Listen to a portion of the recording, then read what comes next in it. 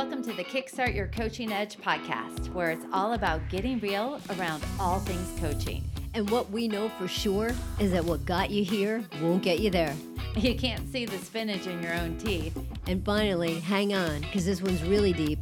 Once you realize that you are the traffic, everything makes complete and unadulterated sense. We are continuing on the social responsibility train. Woo, woo. I got to tell you, Jen, I was like, okay, a bunch of trains jumped in my head, right? Train, the singing guy's train. Choo Choo Charlie jumped in my head. Ozzy Osbourne Crazy Train. And then, of course, the train whistle. So we're training. We're training. So we've actually gotten a few questions, which is great. If you ever have any comments or thoughts that you want to share with us about the podcast, just send us an email at getreal@kickstartyyouredge.com. And we did get an email about somebody who says, I really feel that I need to develop my social responsibility, and I'm unsure about how I can do that. So Karen and I said, let's talk about it in the EQI 2.0 subscale capacity. How do you take elements of emotional intelligence to help balance a lower social responsibility? So just as a reminder to the listeners, the EQI 2.0 is emotional intelligence assessment that Karen and I certified people in to be able to give, administer, and to debrief the results. And if you're interested in that, let us know. But there's 15 subscales as part of that the assessment measures. So we're going to talk about 3 subscales that you can use to increase your social responsibility. The 3 subscales are self-actualization, interpersonal relationships, and empathy. So, Kara, let's talk a little bit about how self-actualization, a focus on that, can actually increase your social responsibility. So if we're going to talk about self-actualization and how it's actually going to balance with social responsibility, I just want to go over really quick the definition of self-actualization. And that's referring to your ability and tendency to grow and strive, to see your potential, to set meaningful goals, and to work toward your betterment and fulfillment.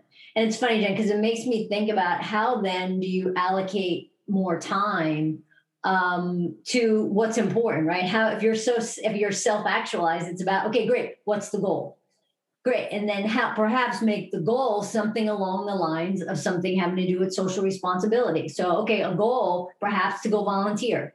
And then how do you make that the goal? So you're growing that social responsibility and tying it in to your self-actualization. But you got to make sure that it's meaningful, because that's so much about self-actualization too. So it's not about finding a random goal that doesn't mean anything. It's about how can you find a goal that means something to you that's overall about the greater good.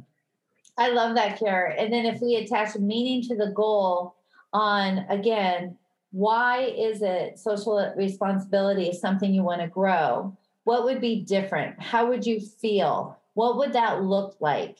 If you had 10% more social responsibility in your day-to-day life, what would be the gains of that? And then making step-by-step goals to be able to get there. Love it. Great one. You know, it's funny, Jen, it makes me think of like years ago, I used to volunteer for the First Tee, right? It's to help kids learn about golf and to learn about leadership. And the great thing was, I love golf, I love leadership, and I loved helping kids and helping them learn to play golf and about leadership. I mean, talk about a win-win-win all over the place. And it was just being able to connect with that thing that was bigger than me. Yep, that's it, right? So being able to put those things together worked out well. The second one that we talked about was interpersonal relationships. So basically for social responsibility, if you want to increase that, take a look at the interpersonal relationships, right? And that's your ability to give and receive trust and compassion and establish mutually satisfying personal relationships. So if you are high in relationship, it's about looking at social responsibility of how you impact others. What relationships do you want to develop?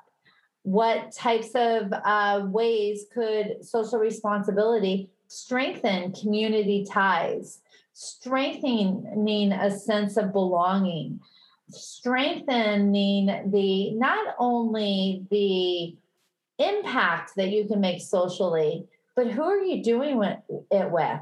How are you connecting? What ways do those relationships that could be developed actually strengthen how you feel about people that then is also making an impact in the world? And one that makes me think, Jen, it's about really how are you going to roll up your sleeves and support people, support colleagues, support teams, support groups, right? Those relationships, the interpersonal relationships that are just going to increase that social responsibility. Love it. And then the last one we're going to talk about is empathy. And yes, we did talk about empathy back in June, but I'm going to remind you of the definition. Empathy is your ability and willingness to take notice of and be sensitive to other people's needs and feelings. And it's funny, Janet, I'm going to tap back into really quick that whole Princess Di thing. And it was what we talked about a couple of weeks ago. And they really, truly believed one thing that was really unique when we talked about in the EQ Edge book that was so powerful with Princess Diana was the combination of her social responsibility and empathy. She embraced those causes that were dear to her heart. She went really beyond what was expected of her. She did things that people weren't even going to think that she was going to do. So in that combination, it's about how do you balance them both, right? How do you put yourself in other people's shoes? How do you see the broader perspective? When you have a concern for other people, how do we see how that affects the whole? How does it affect so much more than just the one small thing that you actually might have in your head? So, it's that ripple effect again. How does it get to that bigger picture? I love it. One of the great ways to think about where do you want to have more social responsibility impact is to look through your own life and say, what would have been helpful for me? What causes do I connect with? What, if I was going through this difficult time, what do I wish had been available for me? Using the empathy of your own life experiences to see what the world needs more of.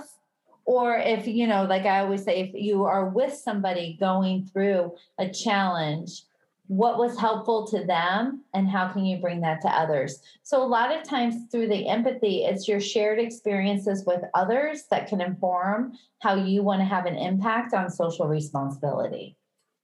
So I guess that wraps up all of our social responsibility talk. It's an important part.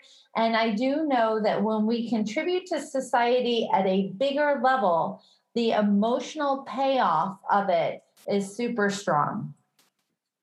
And although this is the end of us talking about social responsibility, it could just be the beginning for you to increase yours.